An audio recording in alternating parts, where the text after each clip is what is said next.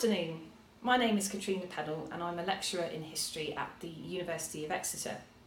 And I'd like to talk to you today about popular responses to the outbreak of the First World War in Britain, a subject that formed the basis of my PhD research and more recently my first book published with Oxford University Press.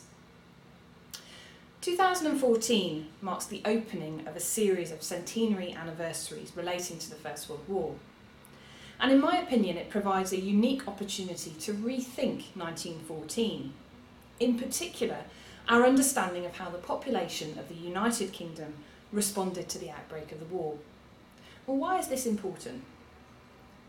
One of the most commonplace assumptions about the outbreak of the First World War has long been that people greeted it with a feverishly patriotic enthusiasm that drove males of military age to enlist in the hostilities.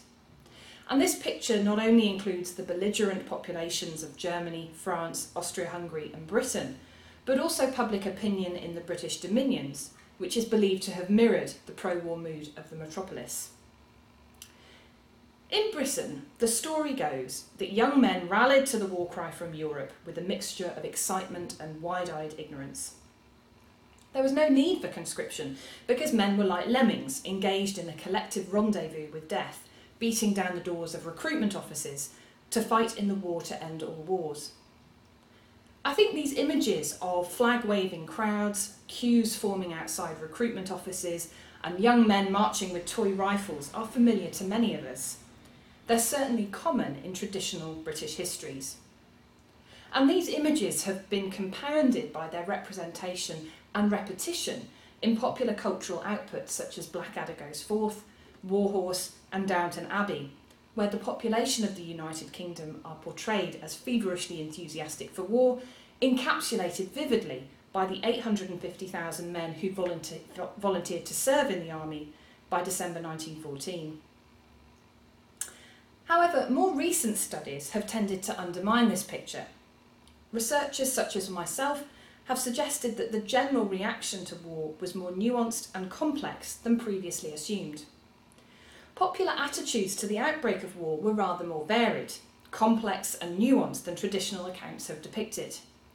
Instead, populations, including those in nationalist Ireland, greeted the war with a mixture of shock, grief, excitement, anxiety and fear. Feelings changed on an hour-by-hour, day-by-day basis, and multiple feelings were experienced simultaneously. A strong sense that Britain's cause was just, compounded by the miserable atrocities in Belgium and France committed at the hands of the advancing German army, resulted in a stoic determination to fight, no matter what the cost for victory. In other words, the task ahead was dutifully accepted rather than enthusiastically embraced. On the 4th of August 1914, Britain did not have an army capable of fighting a major conflict on the continent. The regular British Army, excluding reservists, consisted of just over 247,000 officers and men, about 1/3 of which were in India. Given the deeply ingrained British hostility to conscription, as the national service movement had discovered in the years since the South African War, voluntary recruitment, just as in the earlier conflict, was the only source from which an expansion of military numbers could come. After Britain entered the war, British men volunteered for military service at a rate never before seen in its history. By December 1914, more than 1 million men had enlisted. By the end of 1915, more than 2.5 million had joined. In the event, the United Kingdom mobilised over 5 million men during the First World War, approximately 22.1% of the male population of the United Kingdom, half of them by volunteering and half by compulsion, once conscription had reluctantly been introduced in Britain, but not Ireland, in the first half of 1916. Some 15% of all enlistment in Britain took place in the first 2 months of the war. But contrary to popular understanding, the first rush was not immediate. In fact, it can be pinpointed to the period 25th of August to the 15th of September 1914. Even more specific than that, it was between the 30th of August and the 5th of September when almost 175,000 men enlisted, the largest number for any week in the war. Up to that point, weekly national returns had been much lower. For example, up to the 15th of August, only around 51,500 men had enlisted. Now, there are external factors that help explain the lower levels of recruiting in the first few weeks of the war. Most importantly, the existing enlistment machinery could not cope. There was much initial confusion, not least amongst would-be recruiters, and nearly complete chaos reigned in 1914 and most of 1915 as the system transformed into a modern organisation of manpower. Examples were cited of men who had waited all day at recruiting offices returning home unaccepted simply because there were no doctors to examine them. Similar experiences were reported up and down the country as the Army's administration sagged under the weight of volunteers. Secondly, many thought that the Secretary of State for War, Lord Kitchener's call for 100,000 men was the total sum required.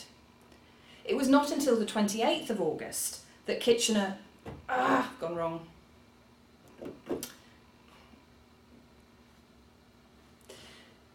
Secondly, many thought that the Secretary of State for War, Lord Kitchener's call for 100,000 men was the total sum required. It was announced on the 25th of August that the first 100,000 had almost been secured. It was not until the 28th of August that Kitchener appealed for a further 100,000 men, giving a further boost to recruitment. Thirdly, in the early weeks of the war, age and height regulations were carefully adhered to, and the medical examination was relatively thorough, leading to a high number of rejections that distorts volunteering or willingness and enlistment final result statistics. Finally, there was much concern and confusion in the early weeks of the war over pay and allowances, especially for married men. During August 1914, separation allowances were still paid monthly in arrears, and it was not announced until the 28th of August that they would definitely be paid to new recruits. However, another less considered reason for the qualified picture of recruiting at the outset of the war is the process by which contemporaries turned their shock at the outbreak of war into the major step of joining the armed forces, with huge potential consequences for their personal lives, families and careers. Despite traditional images of patriotic crowds clamouring to enlist, the recruitment statistics in Britain suggest that men and their families took time to come to terms with the outbreak of the war and what their contribution would be. An example that stays in my mind are two brothers in Glasgow who tossed a coin to see who would enlist and who would stay at home to look after the family business. It was the brother who lost the bet who was the one that would enlist. Men sought approval from their families and were not always met with an encouraging reply. Many letters exist from soldiers to their mothers or partners asking them to be brave and not downhearted, highlighting the negative impact enlisting had on those who remained at home.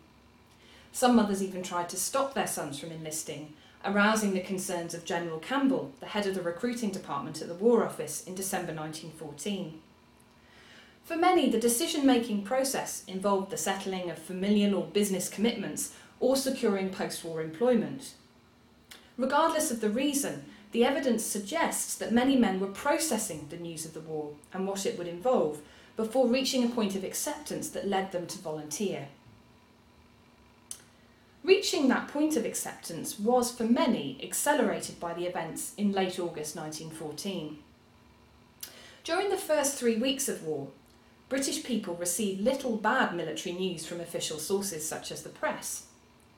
However, by late August, disturbing information about events in France and Belgium began to appear. On the 25th of August, the government issued the Belgian official report, which summarised German actions in Belgium and recounted the wave of atrocities against civilians, shortly followed by the publication of the Mons dispatch in the Times on the same day. Arthur Moore of the Times, who was with the British forces, wrote a depressing account of the British Expeditionary Force in retreat, describing the terrible losses suffered by the British Army. It ended with a stark appeal for more men to join up. The article had an instant effect. Over the next 4 days, more than 10,000 men enlisted. By the 31st of August, daily enlistment topped 20,000, and on the 3rd of September over 33,000 men joined the army, the highest enlistment for any day in the war. The surge continued in the second week of September, when over 136,000 men enlisted. As David Silvey points out, recruiting figures jumped first in London, where the Times was published, then spread outward to the rest of the country. The next day, as the papers around the country reprinted the article, the London share of enlistees dropped to around 13% and averaged 11% for the following week. Thus, far from signing up in an initial burst of enthusiasm, the largest single component of volunteers enlisted at precisely the moment the war turned serious. Without volunteers, Britain could never have fulfilled its military commitment to the Allies and its own defence. The fundamental originality of the United Kingdom's war effort, unlike the continental powers or Britain in the Second World War, was that it consisted of a mass volunteer army in the first half of the war. The experience of volunteering did not only concern men. Women encouraged men to enlist and sometimes sought to restrain them. They agonised over the decision of their husband, son, father, brother, fiancé, and endured the pain of separation. Children too felt the loss of their adult menfolk, whether father, brother or teacher. The motives of the volunteers cannot be summarised in the monolithic term enthusiastic, any more than it can be put down to economic constraint or opportunism. The reality was much more complex. It was grounded in the men's perceptions of the national cause, the nature of the enemy, and the necessities of modern warfare. It was also rooted in the geography and social makeup of many of the communities that these men came from. The forthcoming centenaries provide an excellent opportunity to question commonly held assumptions about the First World War. The so-called rush of volunteers in 1914 and the common conclusion that this was tantamount to a naively enthusiastic response to the outbreak of war can be challenged by a closer look at the evidence, in particular the chronology of recruitment statistics held up alongside events on the Western Front and in the domestic sphere, as well as an examination of the personal papers where they exist of the men who enlisted and those of their families. It is only these careful microscopic encounters with the evidence that will allow for sweeping generalisations to be dismantled and for future generations to develop a more complex and nuanced understanding of the war. Thank you.